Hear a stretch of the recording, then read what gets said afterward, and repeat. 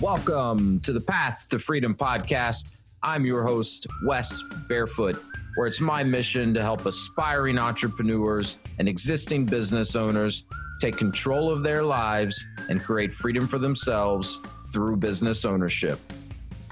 Each episode, I'll be exploring the strategies and tactics of other successful entrepreneurs that have created freedom in their own lives while sharing what I'm learning along my own path to freedom. I'm glad you're here. Let's drop in.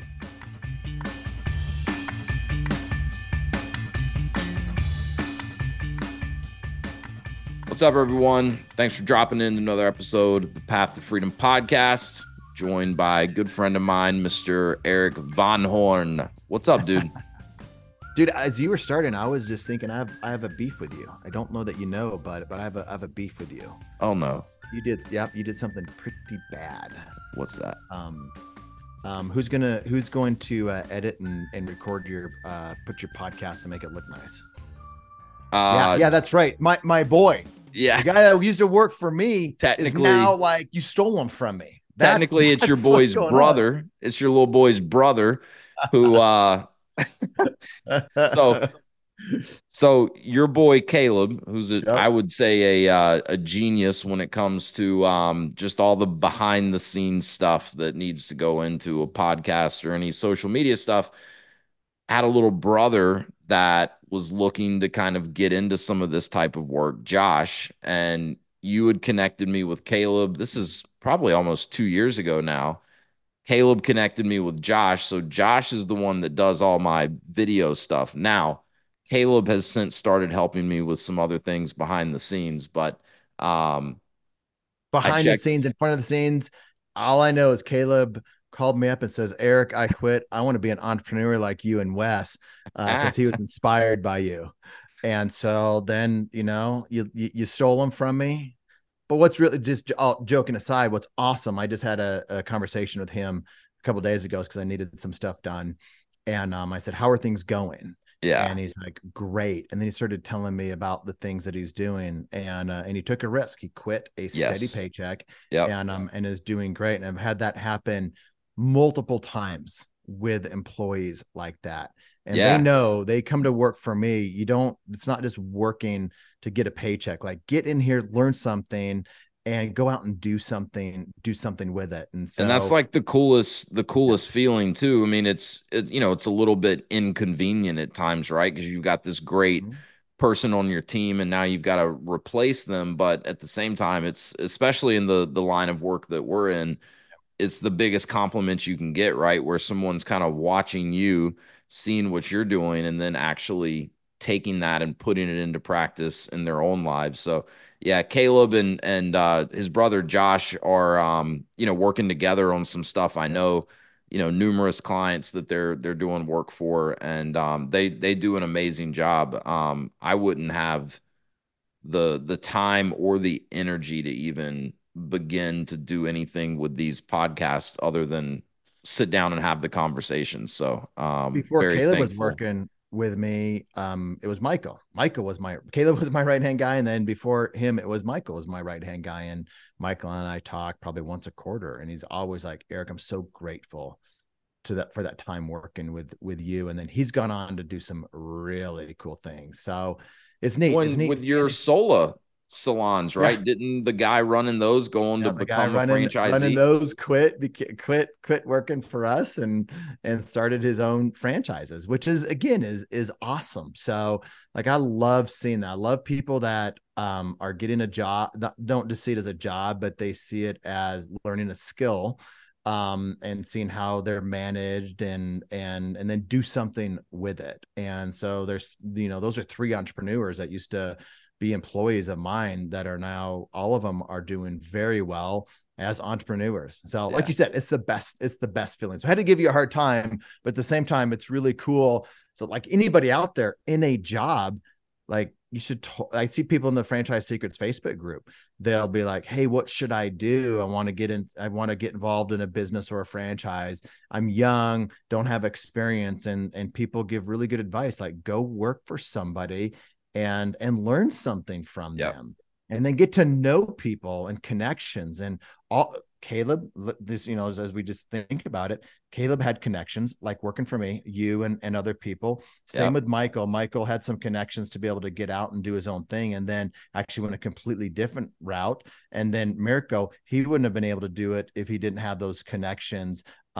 He combined his connections in the real estate world with connections in the franchising world, and was able to raise money to do his own franchises, which is Yeah. awesome. Still Brilliant. has But those today.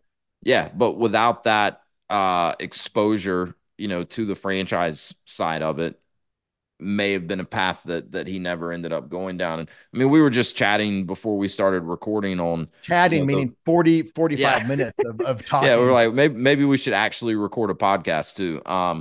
But the power of networking and building a network, and how in turn, that makes you more valuable to the other people that you're around. Because I think a lot of people don't do this the right way when they think about networking. They're always thinking about what's in it for me. Yep. I want to get to that person because I want to get something from them, or they can help me level up. And that's probably always a part of someone's intention for networking. But like, you're probably the best networker I know, and you're also one of the best people at making sure you're giving value.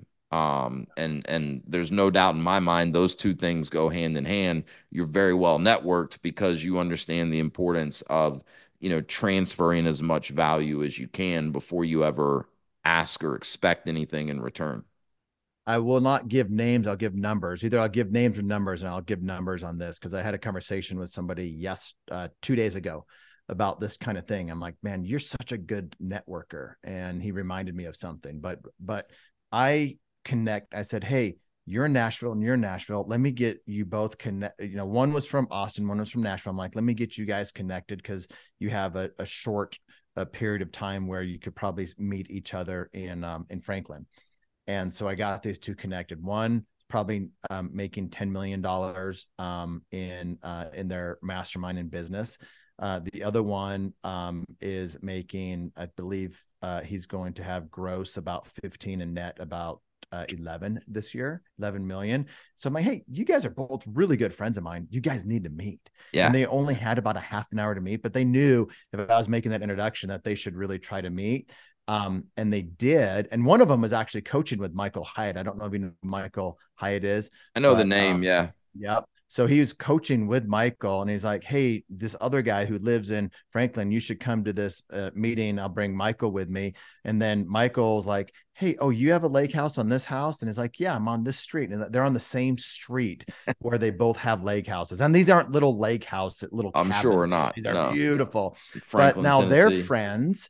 And then so I asked my one friend, I'm like, dude, you were so good at networking. He's like, Eric, the best thing about networking, it goes to your point, he's like, you connect to people and you don't want anything in return, Yeah. but yet you're the person that networked them. He's like, Yeah. that's There's the at best least thing. no expectation, right? It's just this kind of understanding that it'll all come back around at Yeah. some point, right? It may not be always a direct reciprocation, but if you're just genuinely trying to make good connections and help people out, it's always going to come back around at some That, point in some way.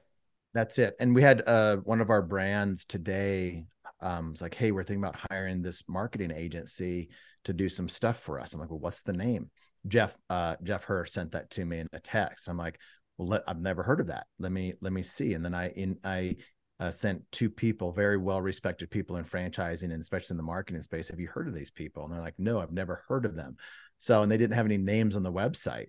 So my thought is either they're really good because they're just kind of under the radar but really good, or they're not really good and they're hiding some stuff. And I don't know what Yeah, the answer is, but I do know the people that can help me get to the right answer. So I found that's out who right. the founders are, and now I can do some recon. But my immediate thing is I'm not going to go Google and research everything. I'm just going to go directly to some friends of mine Yeah, and see what exactly. they say. That's a really good example. So speaking of your brands, let's give a quick reminder to the audience of who you are. By the way, you're the first person to three-peat on the Path to Freedom podcast. So, and one of the, speaking of, you giving advice and always being a value add, you were probably the first person I called for advice when I was thinking about starting a podcast.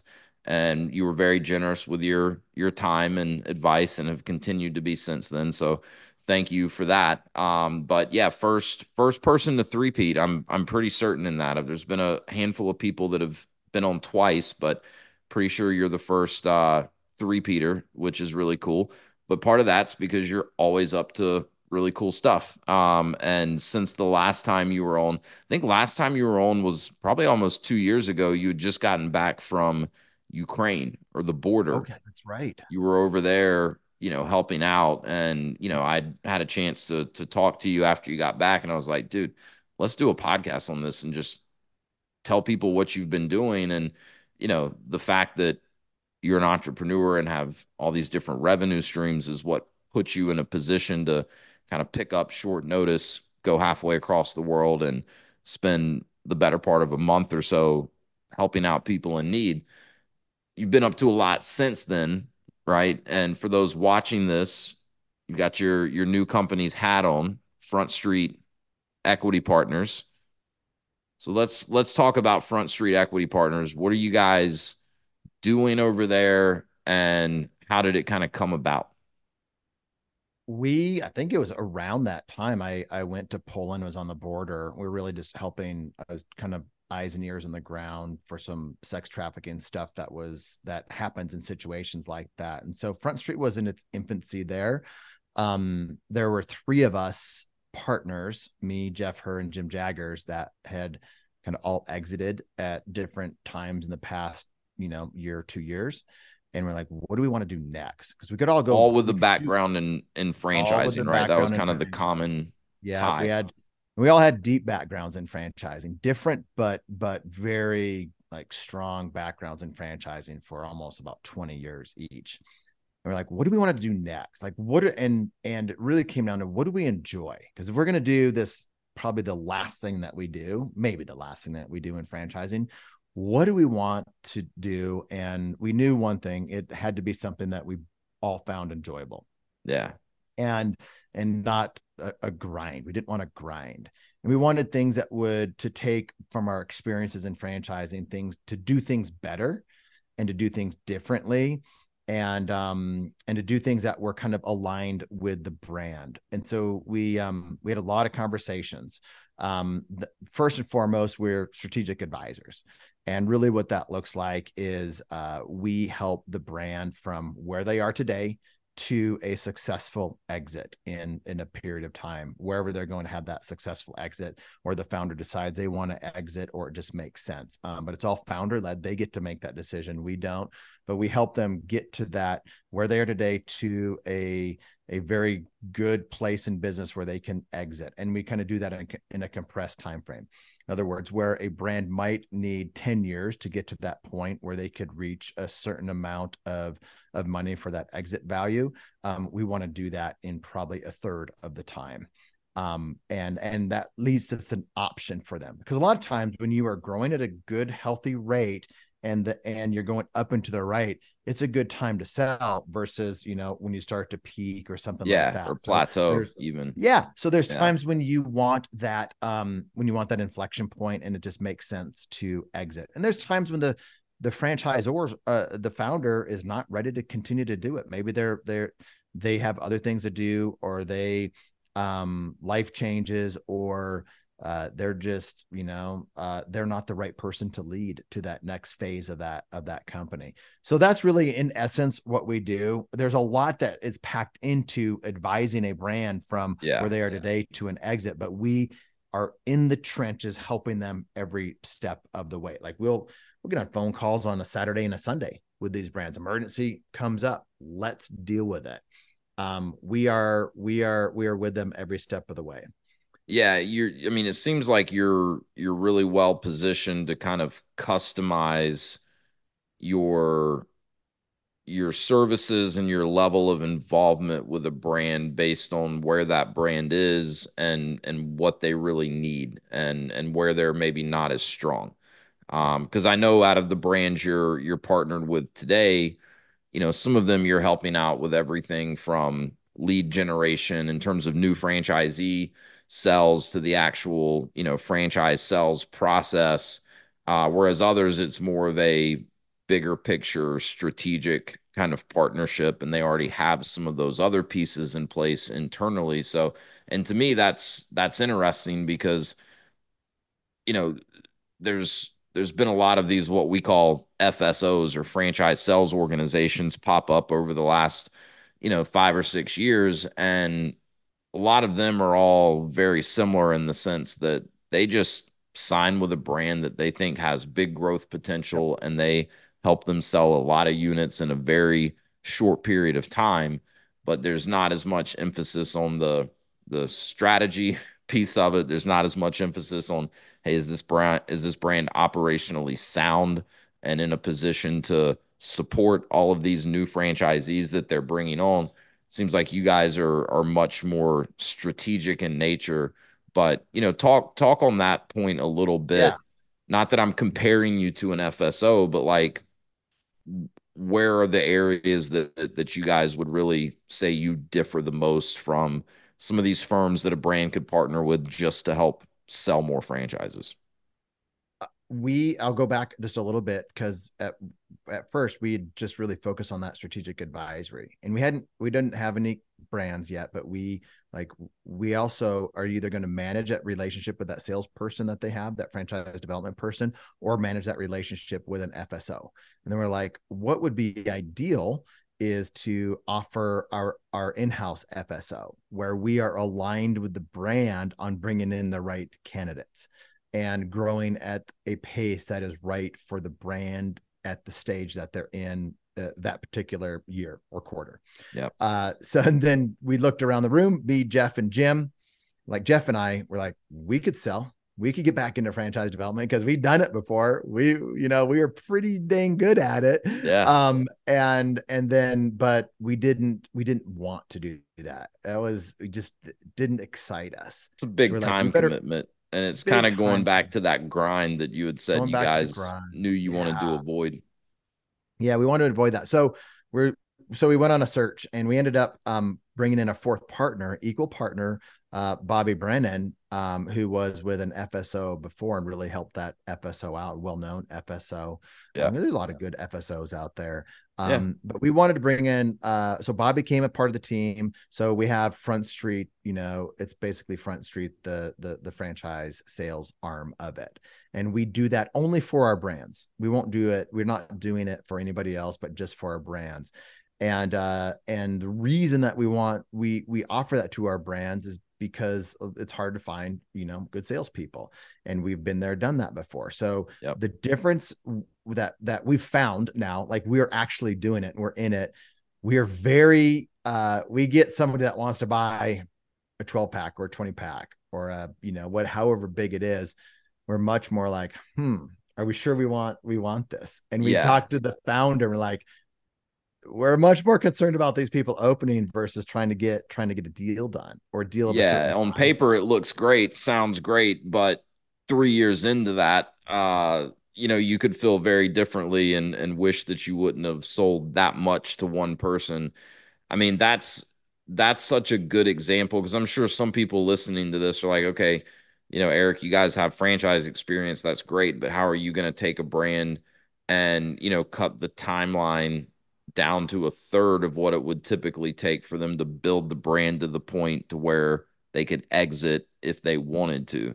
And getting the franchise sales or franchise recruiting process right in terms just the process, right? Especially for a young brand that doesn't have a lot of franchisees yet, it's challenging to sell franchises, even more challenging to bring in the right types of franchisees. And that's where a lot of brands really almost implode before they have a chance to really get going, is because, they got some bad apples in that first bunch of franchisees and kind of ruins it for everyone. So to me, that's like the perfect example of where you guys can bring your experience and knowledge. And then a guy like Bobby, who I know pretty well. And I mean, talk about a guy that understands the franchise sales and the franchise buying process, and how to, effectively, but also very transparently take someone through that due diligence process that they should be going through as they evaluate a franchise. Um, that's just an area that the vast majority of brands need us so much help in. And there's It's there's so easy to many sit there. landmines that they could step on. And as we talk to at least 150 brands a year, and the common language that we hear from them is, we don't know what we don't know. And then we start finding out what they do know and what they've done with what they think they know, and we're like, shouldn't be doing that. You shouldn't have one territory in Austin. You shouldn't have sold, the state of, Texas to one person. Why are your Yeah. franchise fees so low? Yeah. And they think low franchise fees mean better for the franchisee. And while having, the mindset is helping them on cash flow is better for the franchisee, that's true. But what about the franchisor helping the franchisee getting an ROI on their investment? Like, let's do that versus trying to, penny pinch for the franchisee.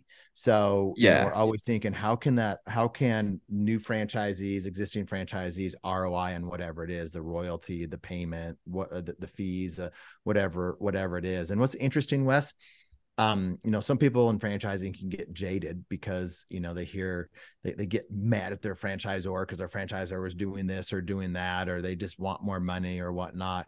Talking to so many brands that we'll never work with, but we help out a little bit. They care so much about their franchisees, Yeah. and they're like, we want help to help our franchisees. They don't want to partner with Front Street just to line their pockets. Although, there's a part that's part of it, to have a nice exit, Yeah. but they care about their franchisees, and they care about their franchisees' success. And it's so refreshing to be on the front end of a brand where their founders are just obsessed with franchisee success and health and happiness, and while they grow that brand. So that's something I think that's probably surprising for me, that so many brands, so many founders really care about their Yeah, they're franchisees as not well. just looking at their franchisees as, No, a cash register for themselves. no. And yeah, I mean, I've seen it with brands that, are smaller and the founders intimately involved, and they've got, very strong personal relationships with the franchisees. And so yeah, they really want to see them succeed. You know, one of the brands we own, we got the brand got acquired by this big conglomerate about 3 years ago that owns a lot of brands.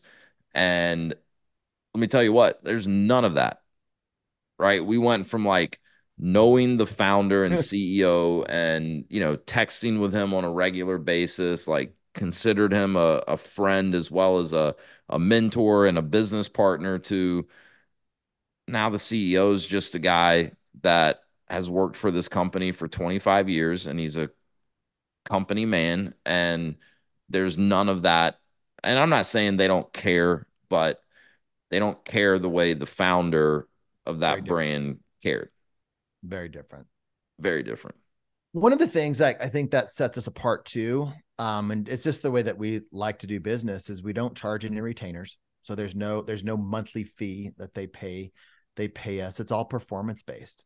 It's charged like a typical FSO. Our big paydays at the end, when the brand has a nice payday themselves, I'm we gonna get a say, share of because our it's, I mean, it's payday. in your name. You're equity partners with them, Yep. right? You're taking a piece of the company, which is that mutual alignment, right? And I That's think it. that's important because, performance based is great, but when we're talking franchising, and if the performance metric is number of franchises sold and nothing beyond that, that doesn't necessarily mean that there's long-term alignment between the sales organization and the brand, right? Because brand just wants to get as many franchisees in as they can. It's the franchisor's problem what happens to those franchisees once they've signed, right? Um, you guys are long-term partners, and as you said, your opportunity for a bigger payday comes if and when there's a successful exit for the founders, which means you're very, very motivated and very, very aligned to make sure not only are you helping them grow and helping them add franchises, but doing it with the right people that are going to be successful long term with the brand. That's it. And I think a lot of these brands, one of the things that you always kind of know, you really want a good founder, you want a good jockey. And I think that's just becoming more and more, it's very important to us. I'll just say that it's very important to us. That founder is key. And as you and I, we listen to all kinds of different podcasts and read different stuff out there. And when I hear someone talk about how important the jockey is, I listen to that, and I want to learn from somebody that's talking about the jockey and not just the horse. Because I was listening, I think it was the All In podcast, which is a great podcast. They were talking about that because those guys do a lot of investment more on the tech side of things, but they're talking about the jockey. Yeah. But we're the same when we are talking to brands. We're like, this founder, some of these founders, Wes, they don't even want to be a franchisor anymore. They're just like, I don't want, I've got 5 franchisees and I hate them all. We're like, this is not going to be a good thing for us. Yeah. Or they're like, we don't really want to work in the business. Like we just want a good payday. We're like, if the founder's not all in, if they're not passionate about their brand, if they're not all in and they're not ready to sacrifice. Here's the thing, these founders that we like, they're like, we will sacrifice a payday for ourselves in the short term to build something that's strong in the long term. Yeah, they're playing the long game. Yep, they're playing the long game. And so when we hear a founder that's like, I haven't paid myself in 2 years while I've been building this thing because there's not money to pay myself. Everything's going out. Well, we're building a big brand here. That's why, we like founders like that are just involved. And, we're dealing with one right now. She's got Discovery Day. We're going out to a Discovery Day out at her place next week sometime. And then she's got 2 other ones back to back. And then we were talking to another founder that's one of our brands. And she's like, guys, we're doing another Discovery Day. She's like, it's like, you guys aren't even going to be here. It's the first one without you guys because it was a kind of a one-off. And so we were teasing her like, no, this is a VIP Discovery Day because it's all founder. Yeah. But they are all in. They're doing whatever it takes to win and to win for their franchisees. So I love that. If you're listening to this podcast, then there's a good chance that you're looking to create more freedom in your own life. There's also a good chance that you realize that owning your own business can be a great way to take more control of your livelihood and create more of that freedom that we're all looking for. Also, if you've been listening to the show for a while, you realize that I specialize in franchise ownership. In addition to owning franchise businesses myself, I have a franchise consulting firm, Path to Freedom, where I help people navigate what is typically an overwhelming process of understanding franchising, identifying specific franchise companies that could be a fit, and then conducting the due diligence in a thorough and efficient manner with those franchise brands. My whole purpose here is to leverage my experience working for franchisors, owning franchises myself, and how we've been able to use that to create more freedom in our lives and help you determine if that could be a path that makes sense for you as well.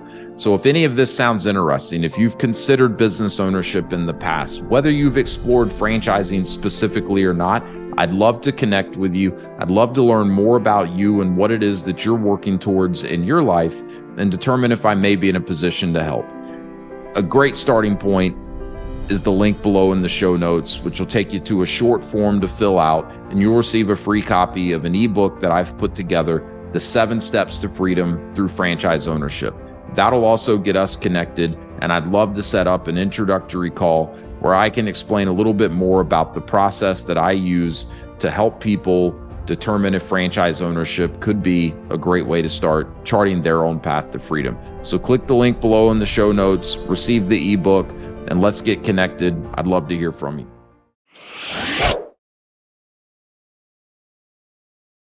So when you talk about whatever it takes, like what in your experience, what are the couple of things that the founder should really be focused on and spending most of their time on? And then, what are the things that the founder should be delegating and is not going to be the best use of their time? Because I think this is another pitfall that a lot of founders probably fall into, is they're trying to wear too many hats and they're not always spending their time on the things that they can have the most impact on. So to you, like what are those things that the founder and only the founders really in a position to focus on and delegate everything else?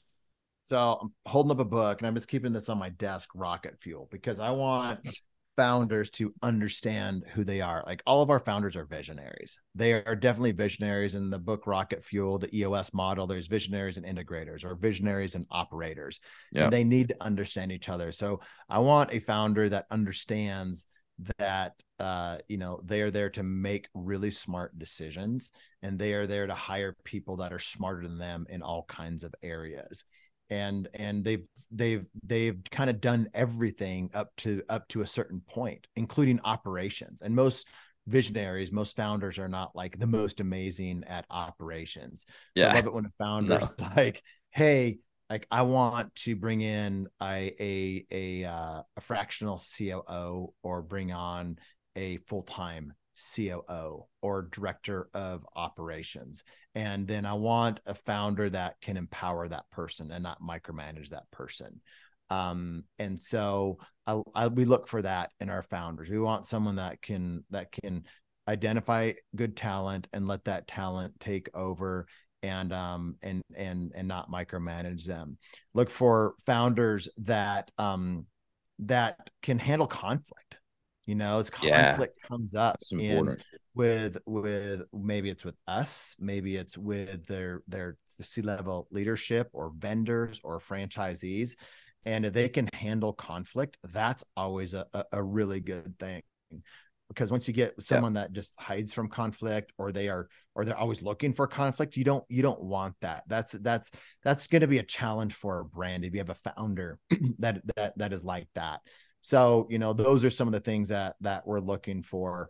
um Founders that are just they love their business. Like they want to see their name everywhere, and they want to have a good name. They're obsessed with client satisfaction. They want a high net promoter score. They want happy employees. They want happy franchisees. They want to, they can see the big picture as well. We can lay out the timeline. We can lay out what it's going to take to get from here, and how the staff grows, and how you need to hire different vendors, and the dollars keep adding up. As you look at that, the dollars keep adding up. Yeah. And they're focused on the prize, which is either good cash flow at a certain point, or it is an exit. And either way is a win for us at Front Street, whether they are just going to continue to cash flow that brand, or they are going to have an exit. But if they can just keep their eye on the prize, and have that longer term, medium term focus to get through the first year, 2, 3, 5 years to get to that point, that's another thing that we look for. Yeah, because either way, it requires long-term vision and discipline, on the founder's part, especially when it comes to their expectations for what they're going to get compensated. Because, what a lot of people don't realize with franchising, number one, the franchise fees are usually not a profit center for the franchisor. The initial franchise fees that someone pays when they sign and become a franchisee. And like right now, I believe all the brands you guys are partnered with are brick and mortar concepts of Real brick and some mortar. variety, right? So when you have that, you're signing a franchise, you're getting them open in all likelihood somewhere between 6 to 12 months after they've signed, right? So the real revenue stream for any franchisor is the royalties, which is a percentage of revenue, right? So like even from day one of selling franchises, it's a pretty long tell before you have any revenue coming in from those franchises. And then obviously you have to train, support the franchisees in a manner so that they can grow and scale the business to a point where, your royalty, your small percentage of their total revenue is amounting to anything meaningful. So this is not a get rich quick Oh, strategy at all, but you need, and like I mean, especially lately in the news, there's just been so many stories of founders of brands getting very, very wealthy from exiting. But so I think a lot of people probably see that. I would imagine that's spurred a lot of interest in people that have business to say, well, man, maybe we should be thinking about franchising. Did you see the type of multiple that that company got when they sold their brand? They were a franchise. Um, so I could see there being maybe some disillusions amongst some founders in terms of like how quickly their financial well-being is going to change after they start franchising the business. I want to ask you about this. How important do you think it is for a founder to be to be a personality, like someone that can build a personal brand alongside of the brand to help grow the brand, right? So think about like Fit Body Boot Camp, right? We're both fans of Bedros Yep, Keuilian, and I think you know Bedros a little I bit. do. Like I would argue that Fit Body Boot Camp is where it is today because Bedros built his personal brand and then brought Fit Body Boot Camp along with him. And there's other examples of that out there. Is that something you guys look for, or is that just kind of a nice to have if it happens to be there in addition to everything else that you're looking for?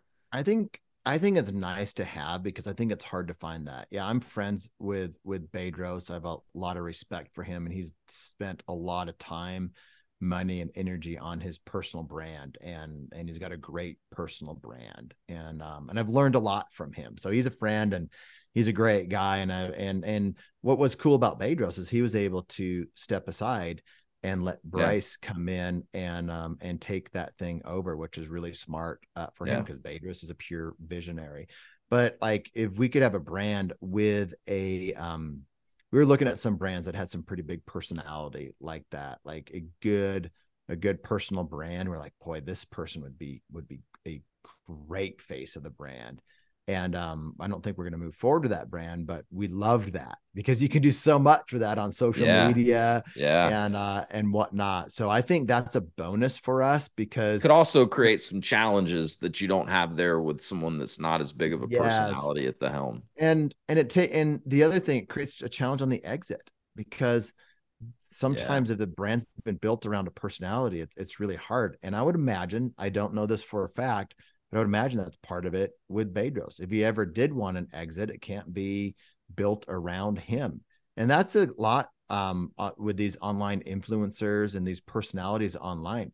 They make a lot of money. They're really good, but it's them and they are the brand. So it's not nearly as sellable.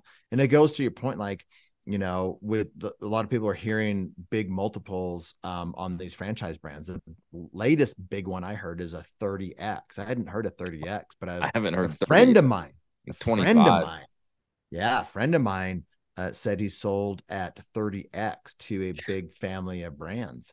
And it wasn't making like $500,000 or $1 million a year. It got caught on this where it's just rocket ship growth. It was that inflection point, and Yeah, that's what you want to look for, and that's when you can get that higher multiple when there's a lot that goes into that. But when we look at helping our brands get to that point, we look at online sales, we look at all kinds of different things that are revenue streams besides just the royalty. And by the way, revenue streams that don't hurt franchisees. Like we are not a fan, and our brands aren't a fan of revenue streams that hurt the franchisee. But yeah. I there's a like lot of ways. how you put it earlier. We said ROI for the Yeah, franchisee's investment, right? So that's the upfront investment, but also their ongoing investments in the yeah. fees that they're paying. Any fees they're paying shouldn't hurt the bottom line. It should help. We also look at Dave Ramsey too, to go back to like a personality. Dave Ramsey has a massive business that's not very sellable.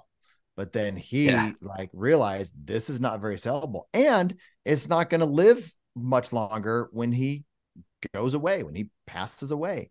And yeah, so that's when they started to shift and to do these different personalities within the Dave Ramsey brand, yeah, and that was very intentional. So I've been around a lot of these influencers, and it's great. It's great to get stuff on the front end and for them to do selling coaching programs and masterminds and all this, but it's not nearly as sellable. So that's why I don't know that it's as important for a franchisor.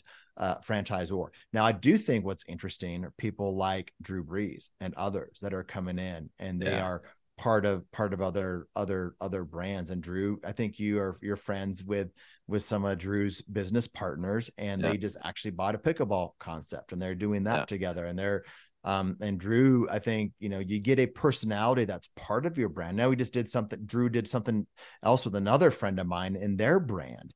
And I just saw that happen. So I think I would rather, probably, if I'm wanting to have some influence, I'd probably like bring people like that into the Yeah, like brand. partner with someone that can leverage their personal brand and their following, but that the business is not necessarily built around. Yeah. They're just coming in like as an addition to it. Yep. Yep. Um, yeah, Because and it's not all built around them. And then, yeah, and then it's a contract. There's a contract with that person, and it comes, whatever that looks like. And then you can always do another one that works. Let's do another one. So private equity comes in and they're like, oh, what? Because private equity wants to increase value once they take it over. And what yeah. levers can they pull? Oh, they can get Drew Brees number 2 or number 3, and increase things a certain way, Look at or however they want Papa to do it. John's is a really good Yep. example of that. Like I started doing a short little segment where I'm just doing like a quick spotlight of like celebrity or professional athletes that have done a lot in franchising. So I just did one on Shaquille O'Neal. And in part of my research for that, I forget the number of units, but he owns some Papa John's franchises, and Yep. he's a pretty seasoned Yeah, he franchise is. investor at this point. But in addition to however many, Papa John's locations he owns and the money that he makes off of that, he signed an $8.5 million contract with Papa John's for them to use his name and likeness to help market the brand. They've done it with Peyton Manning. They've done it with, a lot of other professional athletes that are involved as franchisees. So that's really, I mean, it's working in their favor, but it's working in Papa John's favor too, because they're getting these high profile franchisees, helping them grow the brand, but then they're using their name, their likeness, their following Yep. to as, market as the leverage, yeah. massive leverage. Yeah. Um, One of the other things probably are, just to kind of wrap up, like what we look for in founders, because go back and listen to this. Everything that I said, what we look for in founders, is what buyers should look for in founders as well. So we've been talking about like what we look for, but it's the same thing. If I was a buyer, that I would be looking for. And kind of one of the most important things that I didn't mention, is we want them to be teachable and coachable. We want them to be humble. We want them to, like, we love it when they say, we don't know what we don't know. And we want to learn from you guys. And it's the shortcut. We're the easy button. We're the shortcut. We're not the only easy button or shortcut out there, because there's other people that know the types of things that we know.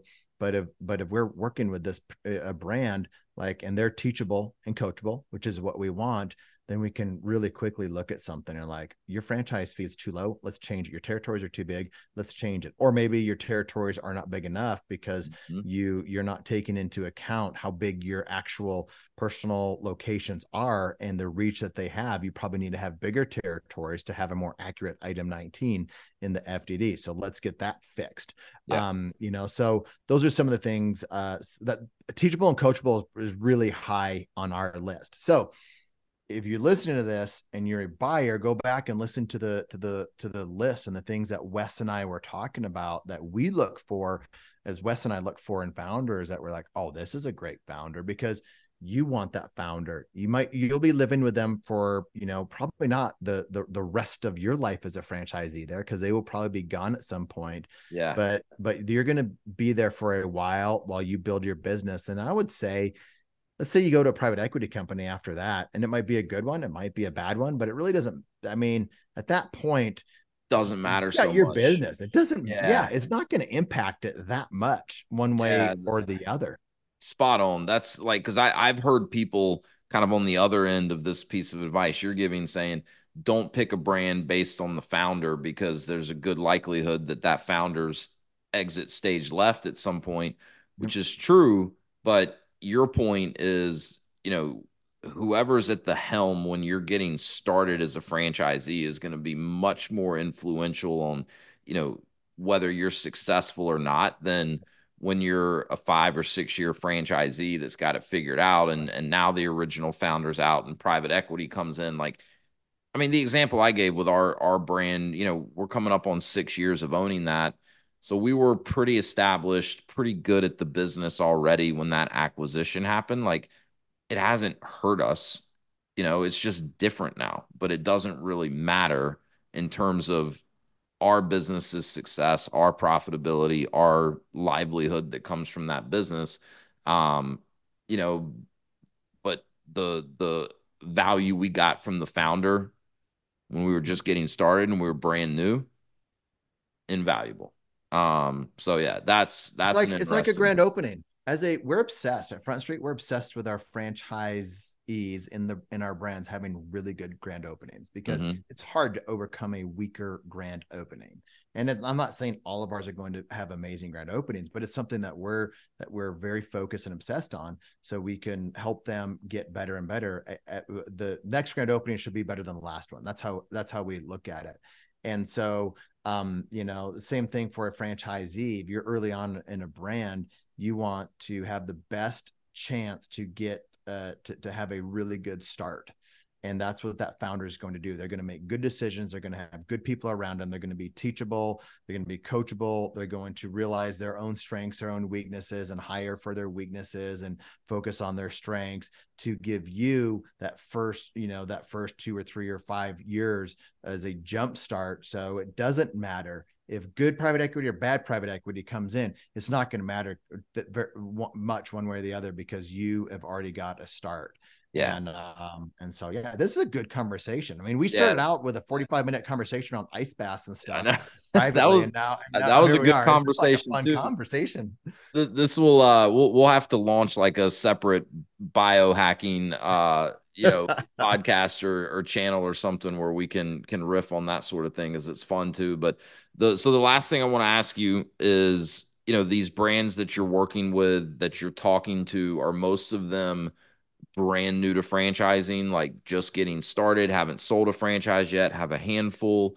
I know one of the brands you're working with right now is a little further along Yeah. in terms of number of franchises that they have open and that they've sold. Like, do you guys have a sweet spot that you're looking for? Or is it really just about, opportunity for you guys to plug in and add value? I'd say it's opportunity to plug in and add value. If you pin me down for a number, I'd say less than 100. One of our brands Oh, okay. they didn't even have, like, they hadn't sold any franchises. We came in and we're Yeah. like, it's great. You haven't sold any. Now we got a fresh slate.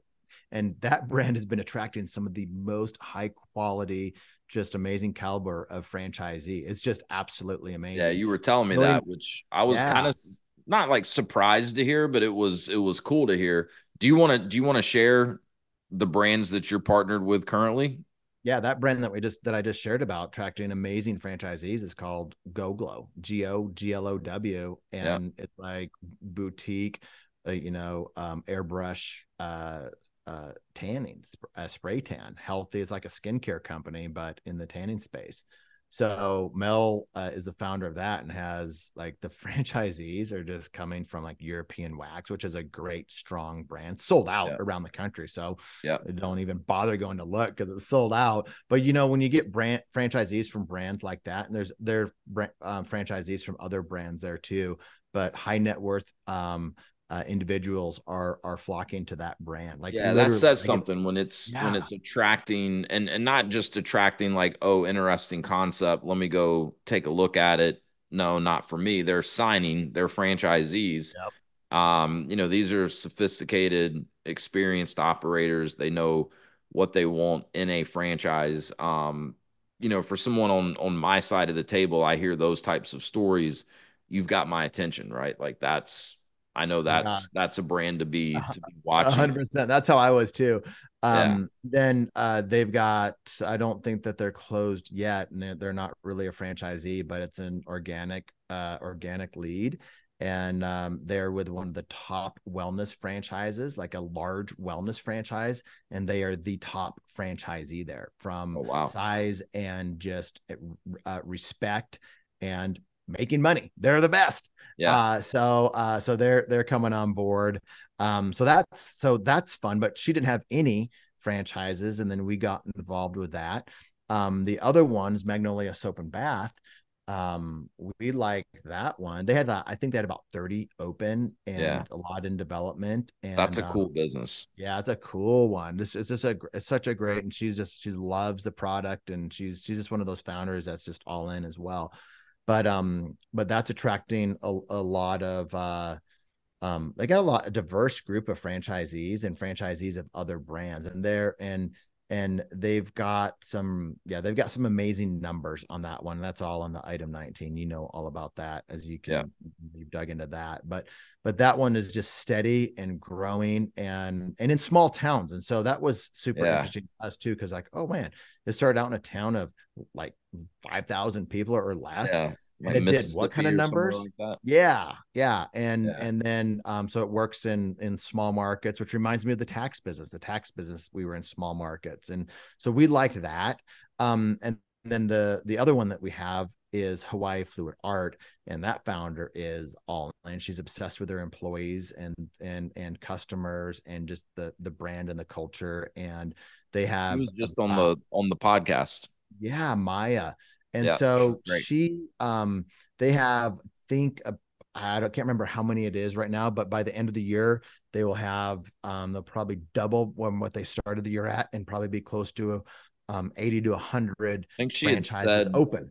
shooting to have around 100 open by the end of the year. And cool business. Yeah, she was great to talk to on the podcast. I mean, I had couple of people reach out to me like right after hearing the podcast, and they're over there looking at it now.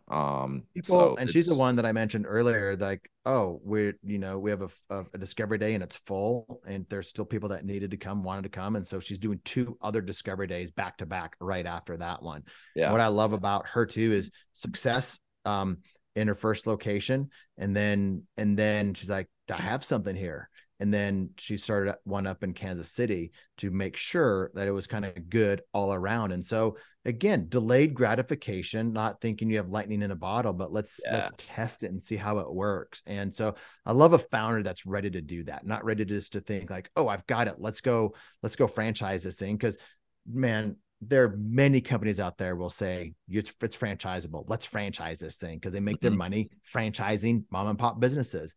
But someone with the patience to do that is great. And they'll probably be, yeah, they'll, I said 80 because I kind of like to be on the safe side sometimes, but 80 to 100 by the end of the year. And so Yeah. that's going to be a fun one. So I'm going out to Vegas next week, and I'll be at my first discovery day, and I'll get my first art deal done. I'll have to Well, show it to you, we'll and I'll put it probably back see it in on our the next wall podcast. behind you. Yeah, Yeah. next time we talk, that'll be a And if you nice don't, it's because it was a disaster. So yeah.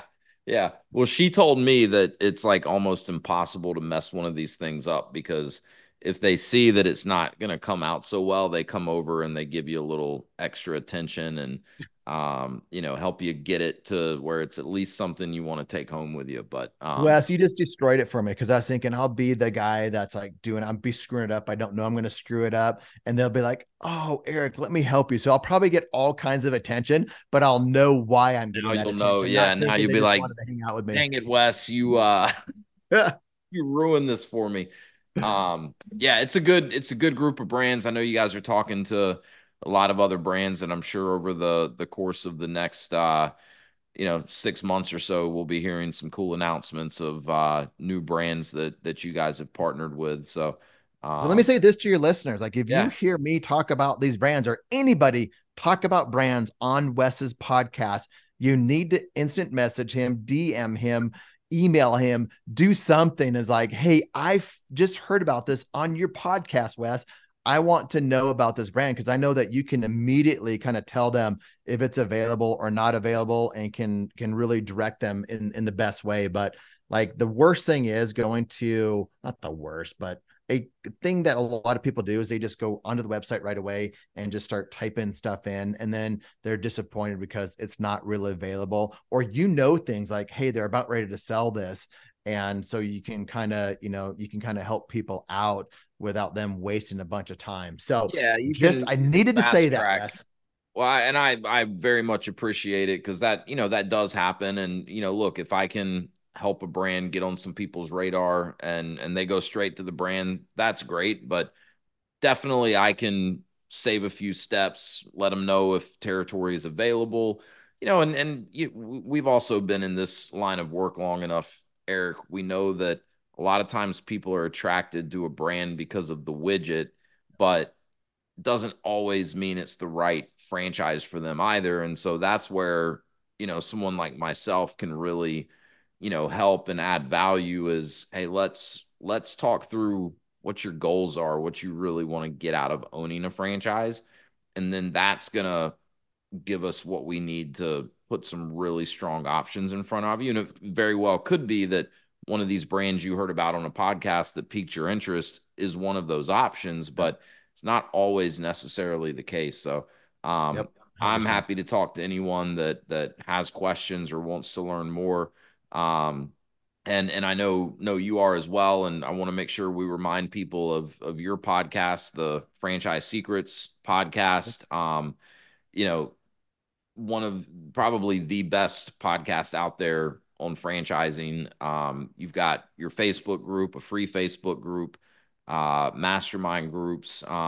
What else would you want to point people to if they want to check out more? Pretty good, man. Just go to franchisesecretsgroup.com if you want to get a cool Facebook group with good franchising people in there, buyers and franchisors. And most of these people have so much else going on too, right? There's real estate investors. It's just a lot of savvy people that are always looking to learn. A lot of good advice. I don't let riffraff in that group. The last thing is scalable franchise. If you want to just kind of see what my world's about, scalable franchise or Front Street EP.com. Front Street EP is Front Street Equity Partners. Yeah. We'll link all that in the show notes to make it easy for people to find too. But Eric, man, appreciate you and all the time you've been willing to spend with me over the years and all the advice that you've given. And thanks for making time to come on and share some of your insight and knowledge with the audience as well.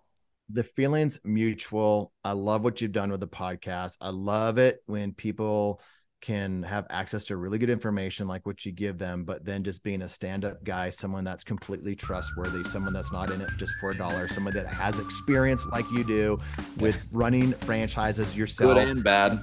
I was going to say good and bad. So that's why you're one of the top brokers in the country. So I appreciate you having me on. Thank you, man. Much appreciated.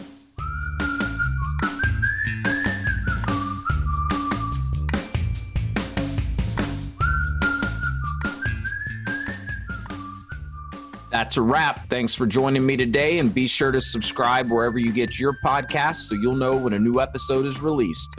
You can also check me out on my website at www.path2frdm.com. And if you want more information about franchising or just want to say hello, feel free to contact me at wes@path2frdm.com. Thanks again. Now go drop in.